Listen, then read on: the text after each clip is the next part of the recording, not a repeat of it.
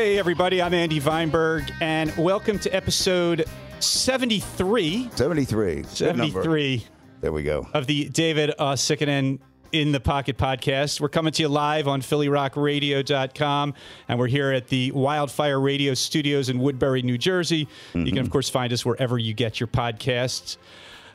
We have a really great guest this week. We're really excited to have him. His name is Carmine Rojas. He's an incredible bass player who has played with, when you say this guy's played with everybody, he has. This guy has played with everybody. Great, you should mention. Legendary. Yeah, I mean, the names that he's played with. We're going to get to Carmine in just a minute. He's on the phone with us from his home in Los Angeles.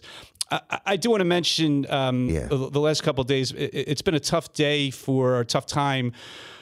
We lost somebody very special to the Philadelphia music community, very special to David personally. We're not going to mention him by name right now just because we don't know what the family wants out there. Yeah. But we're thinking about him. We're thinking about the family. And I know, Dave, you were kind of going back and forth even if you wanted to do the podcast today because that's how important this guy was to you. Absolutely. But the idea of just kind of getting away from it all for an hour and just talking music and just... Indeed. You know, I mean, music is a sanctuary for us all. And, you know, with my friend who is going through a lot and... Today, you know, when I spoke to Carmine and asking him to come on the podcast, it was really important for me to be here because of what this guy meant to me and other Philadelphia great musicians. You know, it was important. And yesterday, of course, as you said, was a difficult day, and we'll be talking about that, I'm sure, later sometime. But we'll move on to better and more upbeat things, right, and we'll just kind of enjoy some great music conversation for the next hour because nothing heals like music. I mean, nothing when you lose. You lose greatness and youth, and that's something that's very difficult to deal with today. But you know, again, as always, music is the go-to for me. You know, it's like, okay, how do I find peace? I still remember, like as a kid, when Keith Moon passed away, John Bonham passed away. It's like I remember, like I was a kid living at my folks' house, and I would go to my bedroom and put records on and just listen to music for peace, for like just kind of like that was my spirituality, you know. So the podcast today and Carmine Rojas and his career and what he meant to me was important for me to get here and do what we do, you know. So well said, David. Thank you. Yeah, obviously, our thoughts are with our friends and our family, his family rather. I want to mention real quick our sponsors before we get going with Carmine. We're once again brought to you this week by GotPeace.com. Our friend Trudy Handelman, who has been such a huge supporter of this podcast. GotPeace.com. They make all kinds of cool products that just promote messages of peace, love, unity. They got hats, they got shirts, they have little dog tag necklaces, they have stuffed cows, a peace cow, a love cow. Yeah. It's cool stuff. So just go on their website, GotPeace.com, or you can actually call Trudy, 424-343-1213. She's actually out in L.A. where our guest Carmine is this week. So check it out, GotPeace.com. Also, CrokerPercussion.com, another great friend of the show, Eric Metz, 215-669-8588 is that number. And at Croker Percussion, they are dedicated to creating quality, handcrafted percussion instruments with superior sound qualities. Really cool stuff they have. Again, if you have a drummer in your life, this is a great gift idea with the holidays coming up, not too far away. And once again, our friends at School of Rock in Berwyn, Pennsylvania, where Dave is an instructor. Love it there. Dave, you want to give a quick plug to School of Rock? A great program. The more I watch and see what's going on there, they have great guys giving lessons there, the stage. I mean, if we would have had this growing up, forget about it, man. We would all have been hanging out at that school instead of trying to get out of school, you know. That's right. It was that's great. A school you that's don't a school I want to be at, you know. It's funny, like this week I was watching them. They're working on a Led Zeppelin show and an actual performance. They're doing Prince's show. They're doing Alanis Morissette. I think I'm missing one other show, but they got performances, and I noticed there's like maybe 20 kids working on the songs, the Wonton song, Princess stuff. I mean, it's just a great environment for learning. And again, if you go and you mention the podcast, you listen to David Uosigenes in the Pocket, you'll get us a special discount from Dave Marsh and Rick Allison. So tell them you heard about the School of Rock Berwyn from us. Right. And of course, you can go to School of Rock wherever you're listening to us, anywhere in the country. Dave specifically teaches at the one in Berwyn. And they're not all offering the discount, just the one in Berwyn. But you can check out School of Rock anywhere.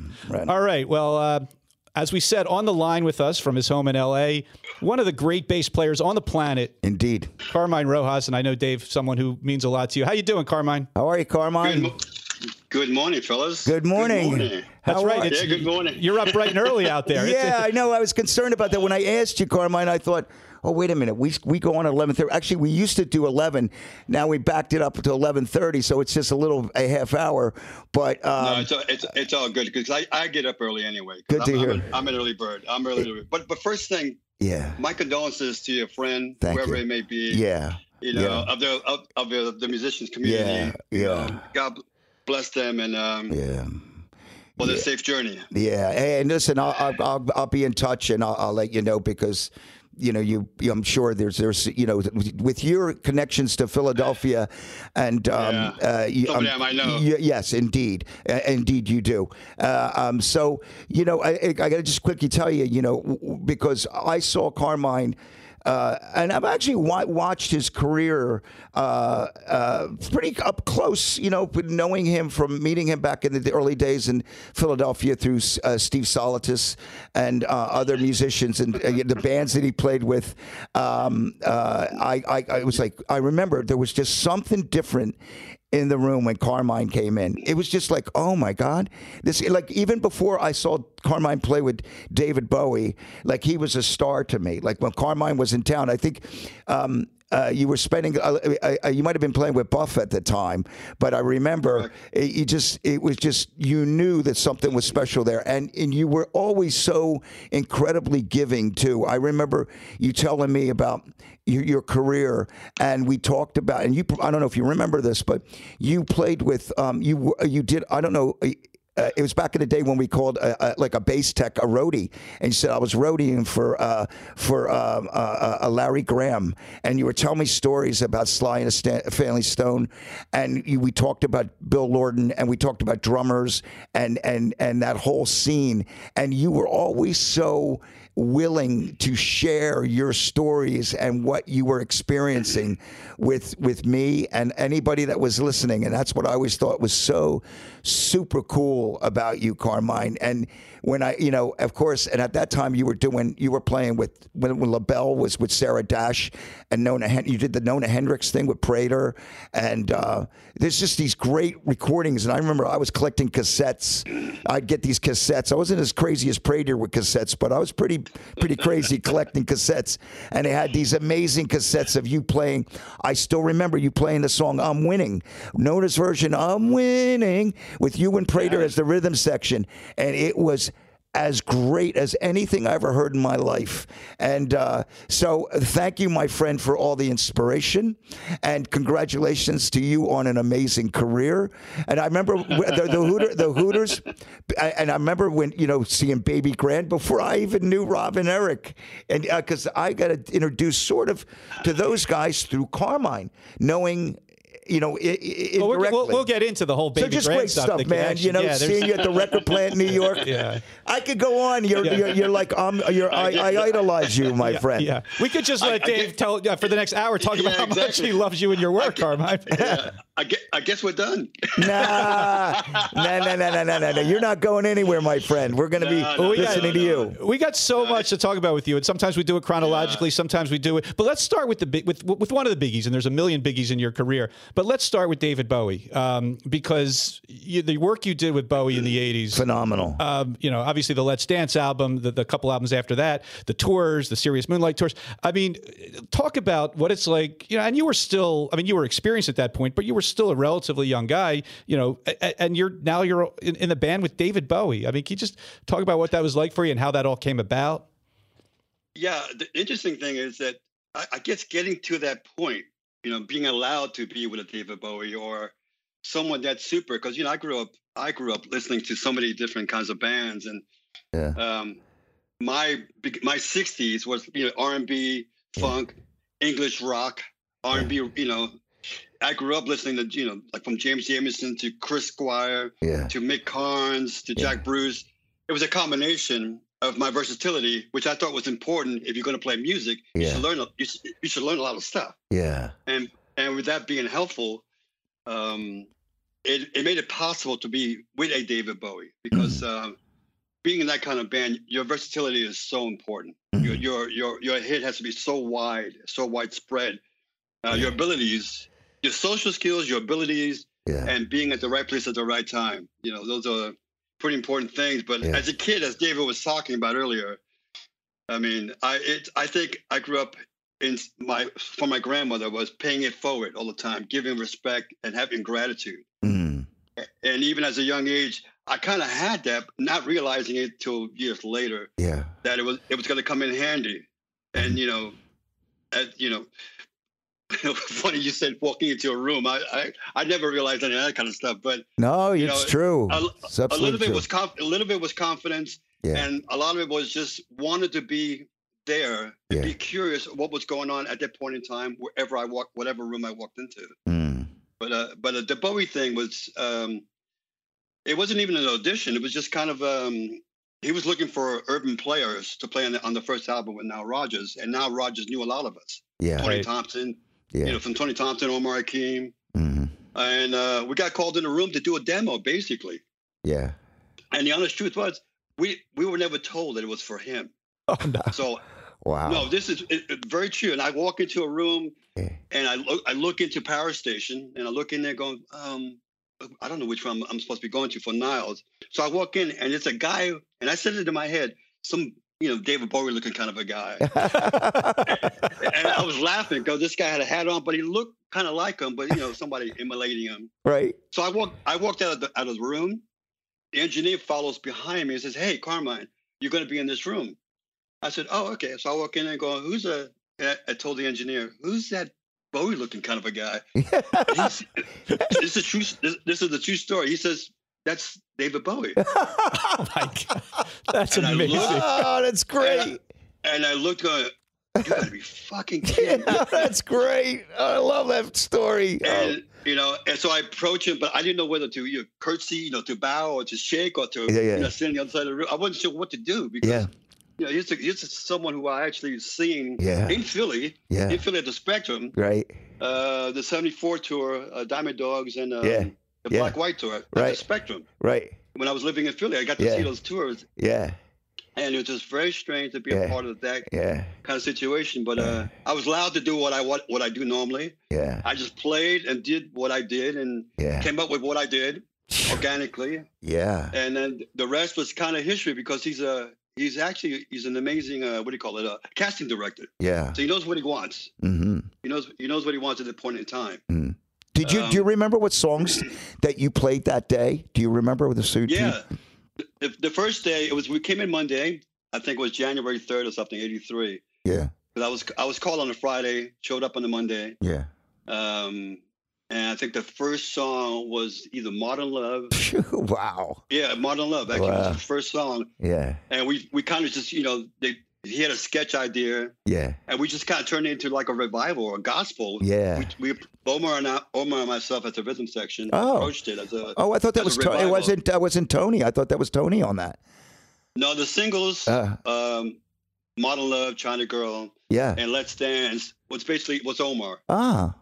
How about that? And Tony did Criminal World, Cat People, and a couple other ones which I can't Ricochet remember at the moment. Yeah. Ricochet was Omar. Okay, all right. Wow. Yeah, Ricochet would have been Omar, and he was making sure David was making sure that it wasn't going to be all the Chic guys on it because usually with Nile that's what you end up having. Yeah. Like what happened to with Diana Ross and Madonna and Cher and whoever else.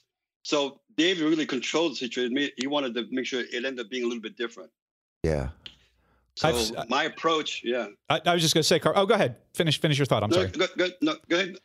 You're next.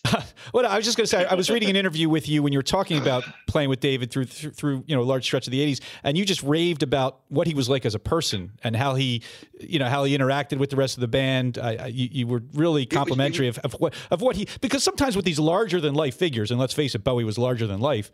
You don't know what you're going to get on a personal one-on-one level when you're away from the spotlight. You don't know what you're going to get. And I was, like I said, reading what you said about him, and it was just, you were just amazed by what a great guy he was. Yeah, it was it was a bit shocking because you just never know, because sometimes when you meet your heroes, you're pretty most of the time you're pretty disappointed. I agree. You know that. Yeah, Dave, you know that. I do. I do. Yeah, damn, what an ass. Yeah, I know. What a C word, Yeah, exactly. Yeah. And he was completely the opposite. Yeah. I mean, he was just, I guess, each person has a different relationship with David, and he morphs into whatever it is at that point in time. Yeah. And he's just, musically, art-wise, visionary. He shared that stuff with you as much as he could, and he made sure that you were part of it and that you were going to add to his chemistry. Yeah. At that point in time, whatever it was called. And I was fortunate to be at the right place at the right time with what I knew, what ammo I had in my belt to tackle this pretty serious situation. Yeah. You had the sound, though. You're playing on those recordings are phenomenal, and you like you mentioned James Jamerson and the bass players you listened to. You at that time created a sound and an identity of your own. It was like Carmine. That's Carmine Rose. And now to this day, when you hear that, it's like there's his sound, there's his thing. Yeah, for and that's time. a combination. Yeah, right. That's a combination of me finding who I am. Yeah, mixing James Jamerson and Chris Squire at the same time, because Criminal World, I approached it more like something Paul McCartney or Chris Squire would have done. Right, and I had to give kudos to Bob Claremont, the engineer at the moment. Absolutely, who's a bass player too. I didn't know that. And Bob Claremont was the engineer, and we were going, how should we approach this? And I said, let's find out a way we could do a Paul McCartney sound or Chris Squire, because I'll play with a pick. And he said, oh, that would be awesome. So I found a brand new part for Criminal World because it was an overdub. Oh. It was an overdub. There was another bass player on it, which I can't mention his name. And I came in as an overdub because David wasn't happy. So, and then, Criminal World came out like that. It's just an original idea at the spot. Tony Thompson played drums on it. Yeah. And I just kind of overdubbed, felt the way Tony was going about it, and took advantage of whatever the chord changes were, and came up with a bass line. Well, speaking of iconic bass lines from that album, there's a story I know behind China Girl. That's phenomenal. If you want to tell that story, then maybe we can listen to a little of it after you tell the story. But it's what happened a few days before the session, and this is again no bullshit, a true story. I heard Under My Thumb, the Rolling Stones. And from my mono radio, from the little one speaker mono station, AM station, I heard, which I didn't hear before when I originally heard it years before. You're right. I'm thinking, what the hell is that sound? It's like a vibraphone. Somebody playing vibes on it, which I never heard before, because the mono really picked it up, going, who the hell's playing vibes on there? Which was Brian Jones. Mm-hmm. Now he's playing these great chord changes, melody lines over similar changes to China Girl in the chorus. So somehow that stuck in my head because it was such a unique part from Brian Jones. It just stayed in my head until we, like a week later, I think it was, we started playing, learning China Girl, which I never heard the original. So when it came to the chorus bit, I'm thinking, I can hear that silly ass line that, what's the name, Brian Jones did, but I couldn't figure out how I couldn't figure the line. So I just ended up playing. It had the same chord changes, the E minor, the D to the C, and I just ended up playing like a child rhyme over it, like a riff, like a big rock riff. Yeah. Which would sound great in the stadium or something. Thinking, in my head, like would sound great at the Spectrum or Madison Square Garden or something. Yeah, right. My imaginary brain, which goes always out there. And the line worked, and I'm thinking, oh, maybe it's too much for the song. And David just puts his thumb up. Loved it. I went, oh, I said, wow, okay. Then I'll just do that every chorus, and I'll come up with a intro and a beginning part, and it was actually, you know, gifted. from the spiritualness of Brian Jones. So if you're not listening to the radio at that exact moment when Under My Thumb comes on, China Girl's a completely different song, basically. It's quite a possibility. Wow. You know, it was just weird when you listen to Brian Jones play the vibe of da da da da, boom da boom da da da da. Yeah. And it was like da da da da da da da. You know, I couldn't figure out what the line was, so I come up with a counter line. You know, being inspired by Brian Jones. So a little bit. Are these are the records that Stevie Ray Vaughan also came to play on as well, right? Yes. The Let's Dance album, he was a new one for us. Yeah. I think originally it was supposed to be Albert King, but Stevie ended up being the better deal because it's more Hendrix, more Albert King style. Yeah. And he was absolutely he was the real deal. Oh, no question. Yeah. Well, as promised, Taylor, let's listen to a little China Girl and the iconic bass line that our guest Carmine Rojas came up with. Get to the chorus, yeah.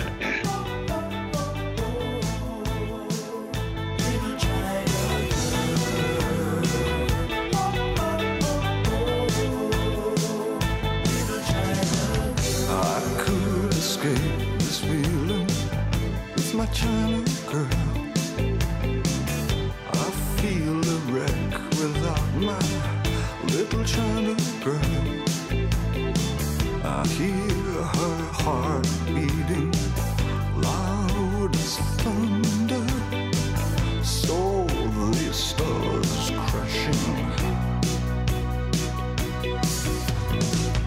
I'm a mess without my little China Girl. Wake up in the morning with my little China Girl. I hear hearts beating loud as thunder. I saw the stars crashing down. I feel tragic like I'm Marlon Brando when I look at my China Girl. I could pretend nothing really meant too much when I look at my China Girl.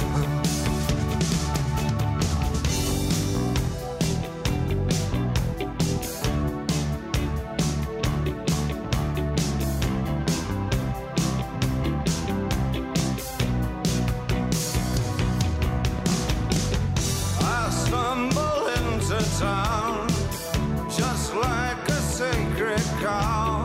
Visions of swastikas in my head, plans for everyone. It's in the way of my eyes.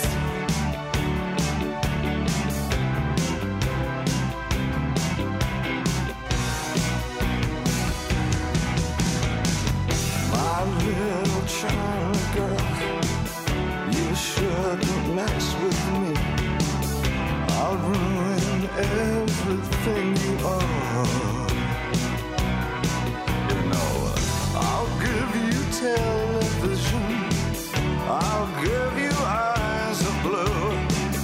I'll give you a man who wants to rule the world. And when I get excited, my little China Girl says, oh baby, just you shut your mouth. She says, oh man, that is so great. Was that Niall playing guitar on rhythm guitar? Was that Carlos? That's Niles, yeah. Niall. That's Niles playing. Niall Rogers, yeah. Yeah, I was just playing my, my R&B English hat on. I had making a combination of the two. So it's an R&B groove, but had an English, rock, an English thing too, which I always love mixing together. Yeah. the two worlds, mixing R&B and English stuff together. No one does it better. And as you said, it actually was not the first version. David wrote that with Iggy Pop, and Iggy's version came out before David's. I didn't know that. And Iggy's version did not have, obviously because Carmine wasn't involved with it, did not have that bass line. Yeah, there's no bass line at all with Iggy's at all. Which later on I heard going, oh shit. So maybe I got lucky, or it was kind of edited out. After. We didn't know after we did and in the room, it was just basically Niall, Omar, and myself, and Rob Sabino on keyboards. Everything was really pretty, we cut everything pretty naked. Yeah. So we didn't know where it was going to go. And in my mind, I had, Station to Station. I had, Heroes. I had all that kind of stuff in my head, Lowell. Yeah. In my head. And the album was so different from all that stuff, what I knew before.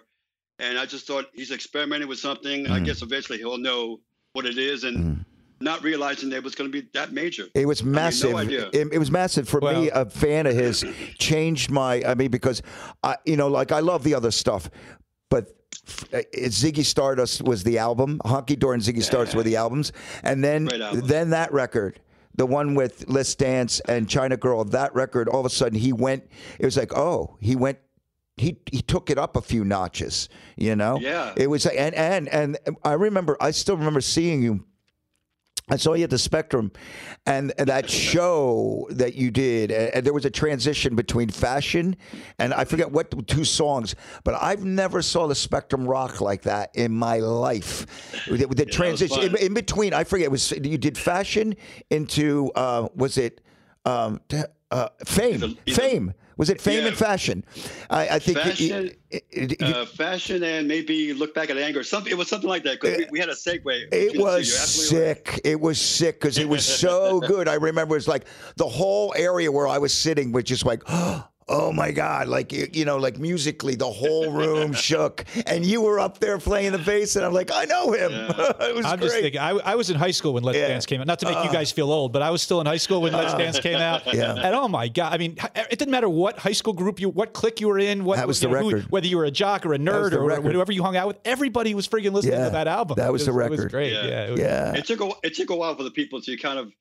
There were people like really hammering on it, going, well, we don't know about this. It's the 80s or whatever. Yeah. You know what? It's a time period in time.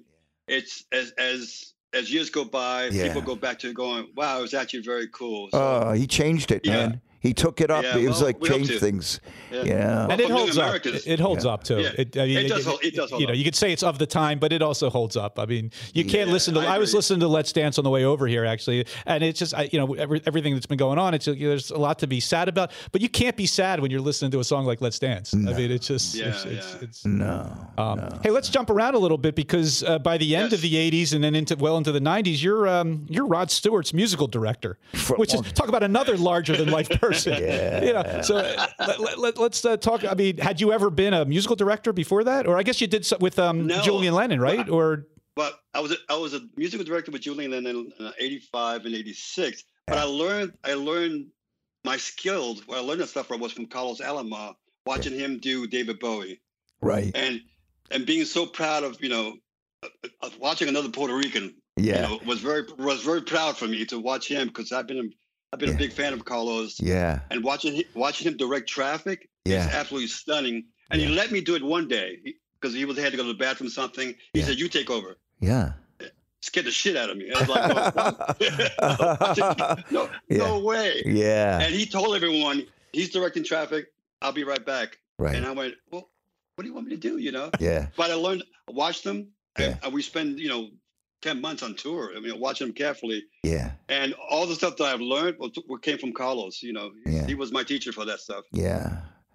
He was a beautiful human being as well. With the Hooters, I don't know if you noticed, when we played the Berlin Wall with Roger Waters, he had a band, I think, with his wife, and he was one of the bands that played with us that day, along with Levon and Rick Danko. There was opening acts, but Carlos his band played before us, so I got a chance to watch them. And what a gentleman, and what a great guy, great guitar player, and great show for you guys. That was awesome. Yeah, it was fun, man. Awesome night. Indeed. Indeed. Yeah, the Rod Stewart thing, I wasn't supposed to be the music director because it was actually supposed to be Tony Thompson.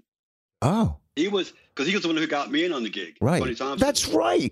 I forgot And about that. The video. Because I remember Eddie. Eddie was playing Eddie was playing guitar. And you were playing bass, and Tony was playing, and I think Jeff Golub was the other guitar player, correct? Wasn't Jeff? Jeff came in and took over after Eddie Martinez. Oh, after Eddie Martinez, but there was a video I remember, and I forget what song it was, but that's what I remember. Tony was playing, so incredible. And then Tony left. I ended up kind of taking it over, saving it.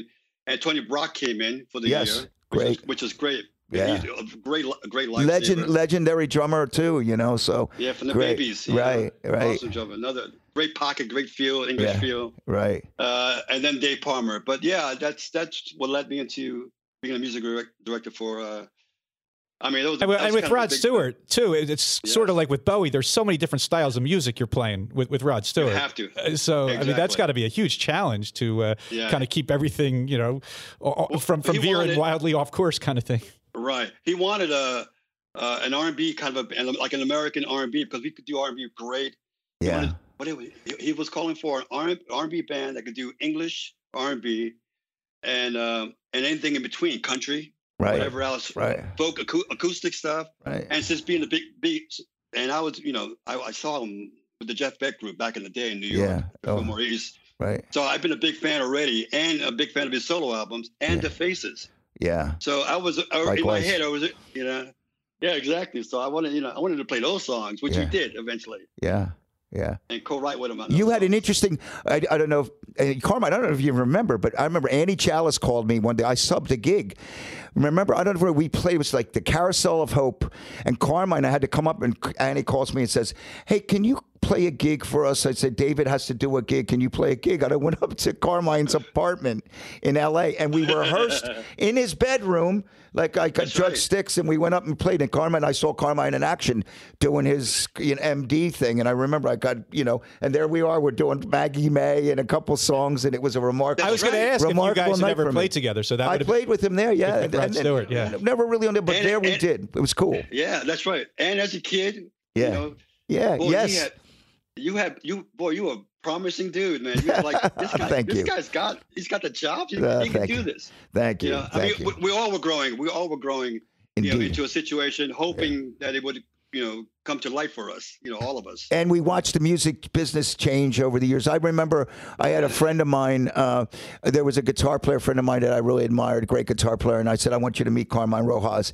And I remember you were sharing, and you said, you could be a great player, but because you brought up an interesting, you used the word socialization, because it's not about, it's always, people say, look, I'm a great player, so I should be, there's more to it. It's like, how do you groove with your guys? How do you get along? How do you, there's more to it. That. You always talked about that. Right. Your social skills are very important. I mean, in a band thing or even in a relationship, your social skills, your talent and visibility. I call that kind of like a triangle. Right. Yeah. Social skills, your abilities and your being visible are really important. Indeed. And you could be a great player but be an asshole, and it's and we've run into those quite a bit. Yeah, and it's really tough to put a band together when you have that kind of friction where if you play together as a team, boy, you win out big time. Yeah, of course. Yeah, of course. You win out big time. Yeah. But some people with the egos, like some guitar players we know, or some singers, it just kind of turns out that way. Right. Just sometimes. Without giving names, Carmine, are there stories of you meeting someone that you really idolize, and then working closely with them, and then thinking, oh man, they're an asshole? I mean, are there any specific? Again, you don't have to give me any names. Are there? No, there's actually a lot, because I think the reasoning of why we do what we love is really important. Exactly. And to be grateful. And it's very spiritual, and it's very powerful when it's done the right way. Mm-hmm. But if you go into it selfishly, or with an ego, you're going to end up eventually on your own. Exactly. And it's going to sound that way. Everyone sounds so much better when they got a great team behind them, especially if you have a great rhythm section. No doubt. To me, very important. Right. Bass and drums have to be the foundation of whatever we're supporting in front of us. Exactly. And Dave knows this from old school. Yeah. You protect the people in front. Exactly. That's our like gig. A soldier. Yeah, Yeah, you're so again, right. protect So the people in right. front. So right. We grew up on Cozy Pal and stuff like that. Just the other day, I was mentioned I've been teaching, and I got these young kids, and they listen to what they listen to. But I said they were doing a Zeppelin show, and I said, hey, you want to hear something great? And matter of fact, I think you and I used to talk about this regularly. I played him Situation. I played him. I said, you want to listen to this? You want to hear Jeff Beck with Max Middleton and for some reason you could hear what Cozy was playing, and just the greatest music in the world. It sounds so incredible, and you hear the rhythm section just being what they were, and just hold it. Just got Jeff's back, you know. Just got Jeff's back, you know. So, and you've always done that, you know. I remember. I mean, look.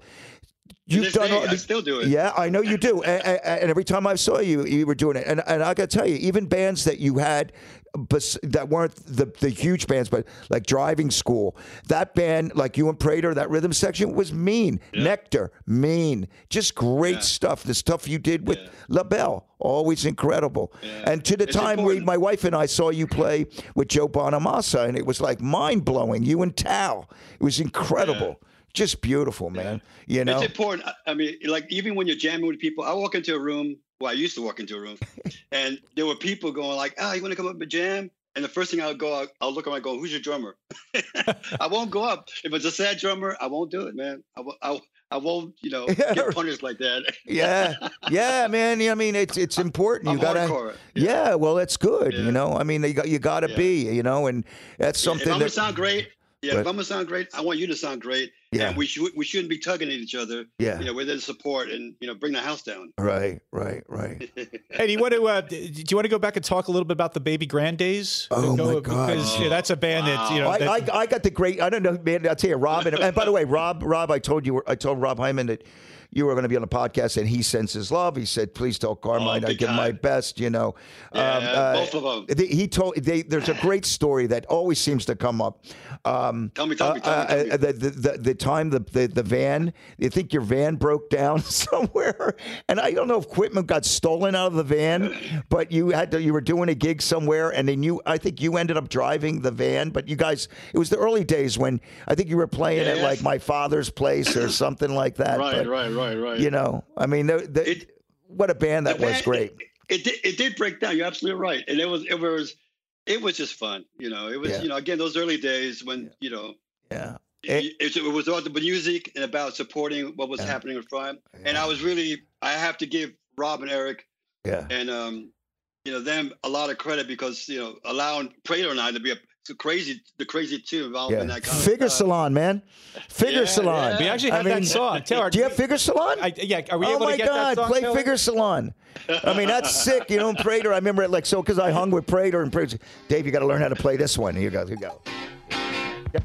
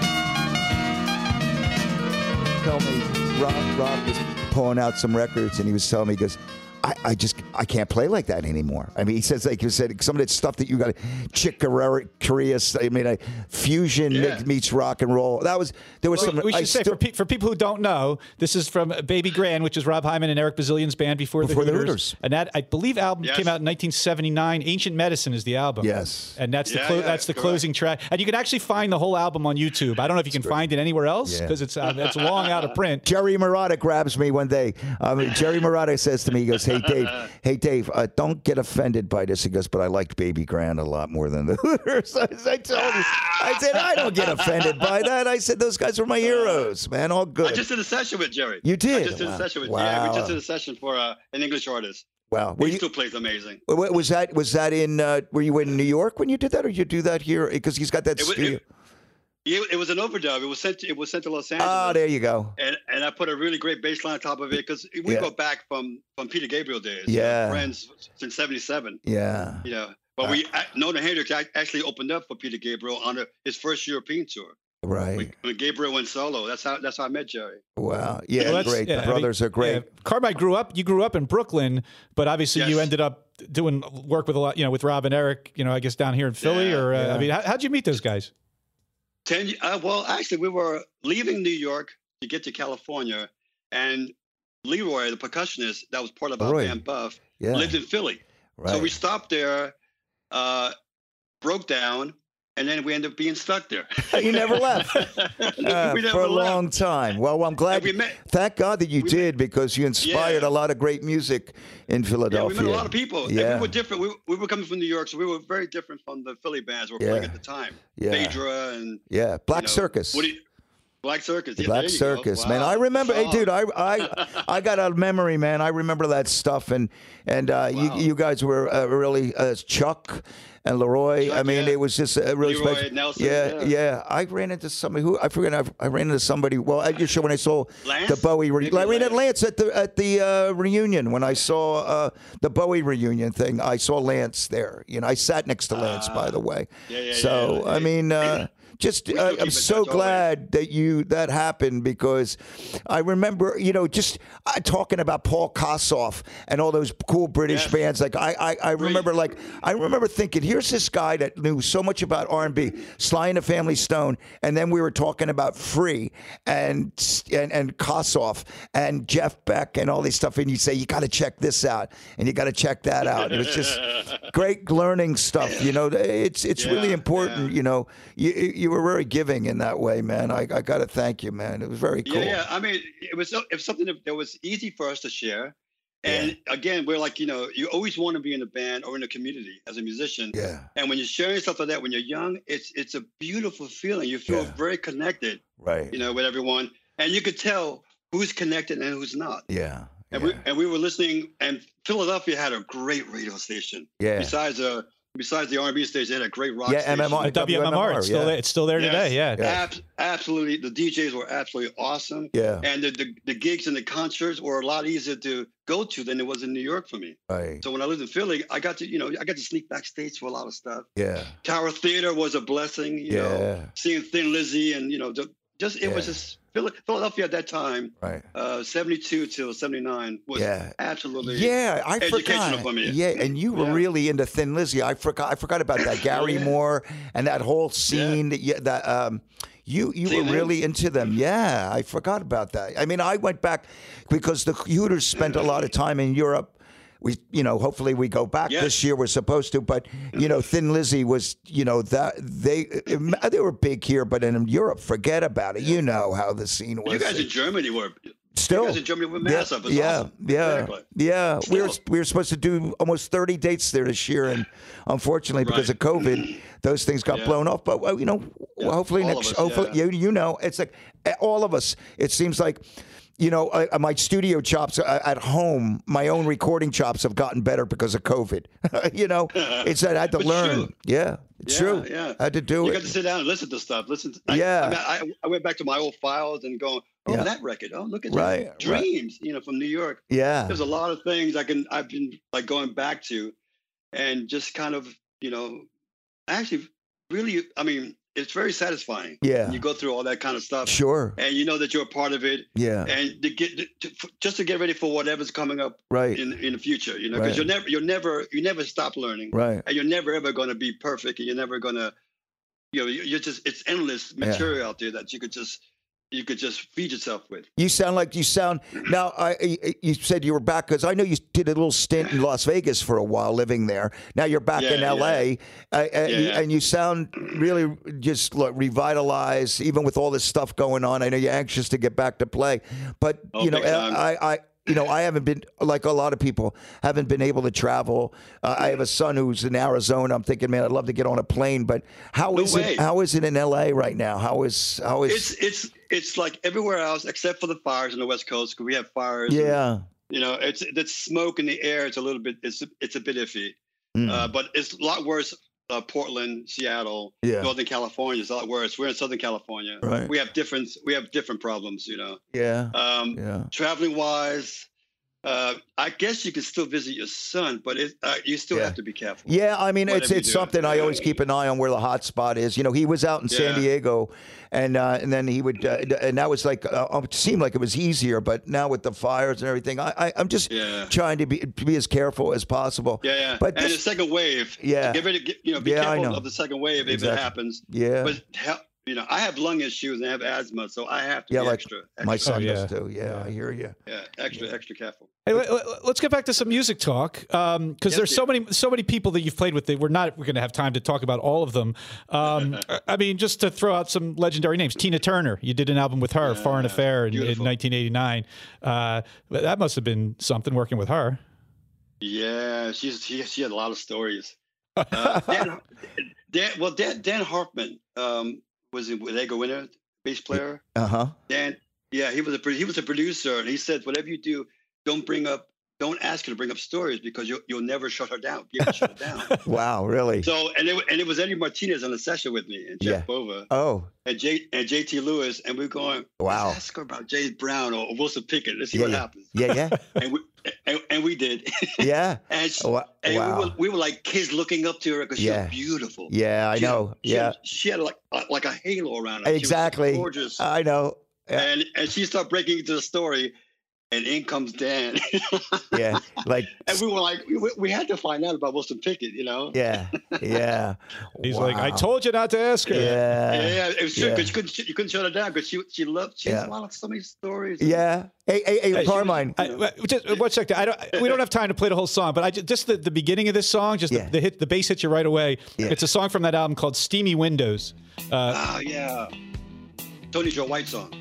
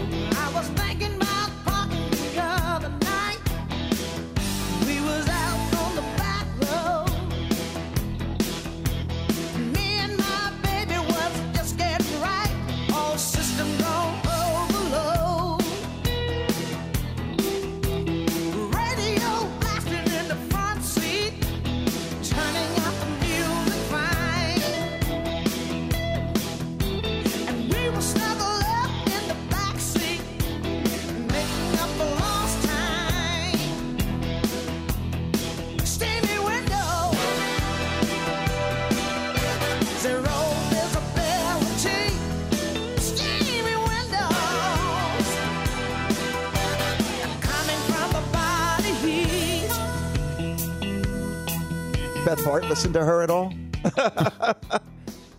know, it's funny because it was two different sessions. Yeah. And Tony Joe White wrote those songs, the ones that I played on. Yeah. Great. We wanted to make it more like swamp, you know, nicey, kind of swampy, pop swamp or whatever. Yeah. And that's how that came about, by having that kind of feel. Yeah. But Tony Joe White writes those kind of songs, which are awesome. She sounds amazing. Hope Sally Annie. She sounds amazing. One or two takes. She was just, it was. Even the reference were killing, Yeah. Do you remember? It was awesome. You know, because I know you've been to Australia a lot, but I remember doing Molly Meldrum's show in Australia, and I was standing next to Tina Turner because she was the other guest on the show, and I touched her arm, and she turned to me and looked, and I went, and I looked, and I said, I had to. I said, I had to. It was just, her skin was just so beautiful, and I wasn't like anywhere, but I touched her arm, and she looked at me, and she smiled, which was nice. But it was like, no, I would never do that. No, I would never do that today, of course. Right, but back in the day, I was like 1986, Carmine. You know, it's like it's Tina. But hey, man. And then later, and then before that, actually, first time meeting her was we did a track on Loving the Alien album, Tonight album, where she sang. We did a reggae number on that album with David. Right. Wow. Yeah. So it was pretty cool. But she's, again, you know, I have to just bow down, be blessed, and be grateful to be able to have some of those heroes that I grew up with listening to, and never realized that was ever going to be possible coming from my neighborhood. You know. Oh, incredible. Did you have? I mean, because you've played with so many people, do you still get that kind of holy shit? I'm in the room with this person kind of, or maybe not now, but over the years, did you? No. I still do. Depends who it is. Yeah. And lately, for the last couple of years, I've been with Billy Gibbons because I've been a big ZZ Top fan. Well, isn't Kenny play? Kenny plays drums with that, right? Yeah. Well, he's my friend Kenny. Guitar Legends. Right. Guitar Legends, and Kenny and I are the rhythm section. Yeah, that's not bad. Billy Gibbons is a host, and it's hilarious with him. Yeah, I bet. And he's a hoot, man. Yeah. We have somebody. We're doing another one coming up in October. Yeah. I think October 2nd. A bunch of us, and this time Kenny wasn't available. Taylor Hawkins is doing it this time. Oh, nice, wow. Cool. Yeah. So with Mike, you know, with like I don't know what the list is. I mean, Mike Love and Zach Brown and Trucks and Tedeschi and a couple other different people. Excellent. But coming up on October 2nd, we'll be filming it at the Foo Fighters studio. Oh, nice. Guitar Legends 4. They're working out how we're going to get the separation or whatever. But again, I still answering the question. I still feel like I need to feel like I'm 16 always. Yeah. Wow. Because that spirit is very important. Exactly. You know, walking into a room, especially if they're nice people, it makes it easier. Yeah, indeed. Yeah, right. I hear you. I hear it. That's fun. Makes it easier. It's so cool. It's so great that you think that way, because it hasn't. With all the great things that you've done, you still have the that kind of philosophy in life and living and playing and learning. It's so important. Yeah. And I agree. Exactly. It's so important. You know. Yeah, it's just something you take with you, and you don't run away from it. You know, and if you kind of get stuck or whatever, just go back to your past and you know, regroup and work your way back up again. Right. But again, you know, I give my blessings. You know, the someone's looking over me, and I'm able to do that kind of stuff and be who I am. Right. With the, you know, with did you want to be education I have? Did you want to be a professional musician from a pretty young age? How early did you start playing bass, and when did you start having dreams of doing this for the rest of your life, kind of thing? I actually started playing at 16 and went professional when I was 19 with LaBelle. Okay. But I didn't have dreams of being a session player. I had dreams of being up on stage playing. Yeah. You know, watching the Jeff Beck group, watching Santana, watching you know, the Beatles, and you know, I want to do that. Yeah. You know, how do you do that? You wanted to be Doug Ranch. Yeah, Doug Ranch. Yeah, right. Doug Ranch. Yeah. Bands, you know, like Free and Zeppelin and Spooky Tooth and Small Faces. That stuff was very cool to me visually, because there was really no other way out of Brooklyn. Yeah. Unless you had some sort of job or got married or whatever, and somehow I was very fortunate with the people that I was around to kind of gear me that way. And you had to focus and make yourself go that way and hang out with people who are going in the same direction, which helps. Well, you've gotten to do that on stage for, I guess, the last 15 years or so with Joe Bonamassa. He was on tour all the time. You were on the road all the time. I love your little little road thing about Carmine. Carmine said, my dad and I were going to go to a show. He said, listen, don't come backstage at this period because it's when I take my nap. My nap, right. I said, but it's the band nap. They love the whole band takes a nap at this period. We have the nap. We have to. Yeah, and I get that, man. That's important. You guys know how to tour. You know how to tour. Nowadays, you have to. Yeah, we don't hang like we used to. You don't want to go that way because it's really unhealthy. No. And you don't recover as good as you used to back in the day. But and health wise, educational wise, it's professional and it's a business and it's a love at the same time. You have to balance the two. Yeah. But yeah, with Joe is again, I love great guitar players. And, again, if you notice, Stevie Ray, Bonamassa, Eddie Martinez, I have I somehow surround myself with these kind of guys. Yeah, you have. I try to be in those kind of bands, yeah. you know. Yeah. But I tell you what's a shock before we go move forward is when there was a Royal Albert Hall with Bonamassa and Eric Clapton. Yeah. I was really, I mean, my eyes, I couldn't shut my eyes down playing on stage with Bonamassa and Clapton. Oh my gosh. Yeah. That was an eye opener to be able to do that. Yeah. You know, as a kid seeing them in Cream. And then right. standing next to them and talking to them. And what a tone, what a sound. You know, yeah, Joe. Joe and Clapton together. Joe, so just amazing. You know, so yeah, it's father and son. If you look at the video further on down the road, live at Royal Albert Hall, Bonamassa, it's father and son. Yeah, that's basically how you have to look at it. Wow. You gave us I'll check it out. You suggested Just Got Paid from that live album. Was Clapton on that performance? No, he was on further on down the road, and actually he wanted to do more songs, but we didn't know that. Okay. You know, he was having so much fun. You know, Joe, we didn't really know that he actually wanted to do a couple more. You know, we would have known we'd have had a couple more on the film, on the video. But Just Got Paid is again, it's a ZZ Top short song. Yeah, just a little it's a mixture. Yeah, just it started at 55 seconds, Taylor, because we'll.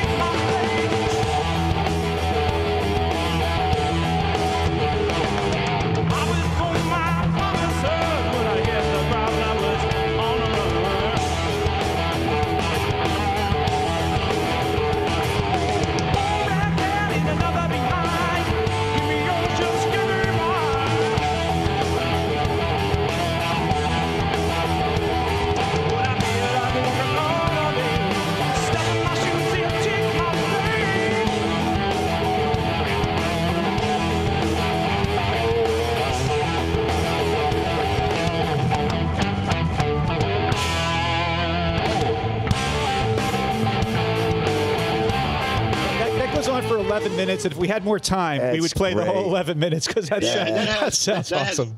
In that whole section, it has Jeff Beck stuff, it has Billy Cobham stuff, wow, Zeppelin stuff, because it's stuff that we liked, and we just it just got pieced together organically. Wow. And you know, and again, a question you guys asked earlier, it's just, you know, watching someone do that and then you doing it yourself, it's majestic. Yeah. When it's done right. Yeah. And it's a great feeling up there doing. Yeah, and you got a shit-eating grin on your face, going, you know it's badass. You know it's badass, and everybody else is listening to it. Yeah, when you're done, folks, when you're done listening to our podcast, and not now, but when you're done listening to the show, go look up Joe Bonamassa live from Royal Albert Hall. Yeah. That's Just Got Paid, but the whole album, I guess, is probably out there on YouTube or Spotify or wherever. Was that Tal? Was that my friend Tal on drums there? The one version you just played, it sounds like Tal, Yeah, great. Yeah, definitely Tal, yeah. Yeah, you did some great. That was a great show. Yeah, what a great guy, and just great music and awesome. On the Royal Albert Hall one is Anton Fig and Bogey Bowles. Oh, the nice. Second drum. We had two drummers combination. Yeah. Oh, you've done such a great stuff and worked with such great players. It's just so great that we need 2 days for this. Yeah, Carmine, did you play with the Stones? I know you played with Mick and Keith at various. Had you played with the Stones as the full band or? No. I've done Woody by himself, Keith by himself, and not Keith. Keith, Woody separately, and Mick separately. But never. And I've been friends. Never in the Stones. You know, I've been friends with those guys for a lot of years, and with Bernard Fowler too. Yeah, Bernard Fowler does a background vocal. Yeah, I know. Yeah, for the last 15 years or whatever. Yeah. I actually helped him get that gig for him. But no, I've been friends, especially with Woody, long time with Woody. Yeah, because of David. Right. Oh man, I love Woody. I love yeah. Woody. It's I hope they tour this year. I know they were like, ready to do something big. Everything will be next year because promoters and crew, we all need to get back to work, and it's got to be done safely. Exactly. Yeah, it's got to be done safely. Because it's. These drive-in things are pretty cool. Yeah. Well, Dave's band In the Pocket has one coming up. We should Well, promote. I keep on talking about Carmine to get him on it. Well, we're going to have to probably do sending the tracks, but he'll do something within the pocket at some point. Right, but you got to. The Pocket has a drive-in coming up. We do have a drive-in show. November 7th. November 7th at the Neshaminy Mall, right? Believe it or not, we're doing one at the Neshaminy Mall. Flatbed trucks, 4 or 5 videos. I have a. It's about I think a 25 piece band. Carmine. I got 4 horn players. Me and Kenny Aronson plays bass with me. Me and Kenny. Oh, and I will. He loves you, man. Kenny and a bunch of other guys. I got Greg Maragos and a bunch of Philly guys. Steve Butler. Just Tommy Conwell comes and plays, and Richard Bush from the A's, and it's very, very cool. Very cool. From the A's? Yes. Get out of here. Yeah. Those guys. Oh, yeah. I remember them. So we're gonna get you doing something for sure because you qualify. You qualify. Yeah, he's got a Philly history. Absolutely. Oh, yeah. Absolutely. I got a pedigree. Yeah. Indeed you do. I got a pedigree. Yes, you do. Yes, you do. Expressway to your heart. Yeah. Next time. You got it. You got it. Hey, we're running out of time, unfortunately, Carmine. Is there anything you got going on right now you want to promote or? No, just I'm getting ready to. Once they get it together, Guitar Legends 4 with Billy Gibbons as a host. Yeah. And I'll get more info about that later on. But just the Bowie Celebration Tour, a Bowie Celebration, which is wonderful great. Show. Mike Garson and all the alumni guys. Yeah. Which is really awesome. Yeah, Charlie Sexton still doing that with you? Is Charlie on board? Yeah. Love Charlie. Yeah. Oh yeah. Alan Child, Charlie. Yeah. Corey from Living Color. Right. Art's doing it too. So we have quite a motley crew, as they say. I love Alan's drumming too. Alan and I both studied with Joe Casadas in New York. Great drummer. Alan is, and he said, "Yeah, man, we both experienced the Casadas magic." So it was great. It's awesome. It's just again, we still have to just be grateful and love and pay it forward. That's the most important thing at the moment. Whatever we do in our lives, always pay it forward. You're right, man. Bless you guys and Carmine. Thank you. Really appreciate you doing this, Carmine. I mean, what a life. Well, I say this every time with our guests, but it's true. What a life some of these guys, the people you play with, and you can tell too, you love it so much, and that's I guess how you've been able to do it for however many years because it's not just a job, it's a passion, and it's it has to be a passion because the job bit it's okay. That's why you get if to have your business and you love. Yeah. Get a good balance of it. But again, like I said, I always want to be in a band like Traffic or Cream or Hendrix, whatever, and Latin bands, and and I try to make those dreams come true. Not easy now. I mean, I don't know what these kids are doing these days. Yeah. But back in the day, we really worked hard at it. Oh yeah. Exactly. Moving that needle around that record back in the day. Now you got YouTube. But it's like, okay, how do you learn that? What did he do there? What was that? And it's been helpful. It's been helpful for me too, YouTube. Surprisingly. I love it. Me too. Me too. We didn't even get into you having the Latin background and kind of we'll get back. melding that with rock and roll. I mean, it's just that whole combination of Latin rhythms and then just rock and roll and blues. I mean, the way you kind of bring that all together, it's very cool. All I did was straighten the beat. All I did was I took R&B and Latin and straightened the beat for rock. Yeah. Because it depends on the swing. Right. And I found a way of merging, kind of making the two. Like Let's Dance is kind of a gap band, kind of it's a rock gap band kind of a thing. It's beautiful. If you listen to it, it's a big stomp. But let's do a round 2. And we'll get back. We will.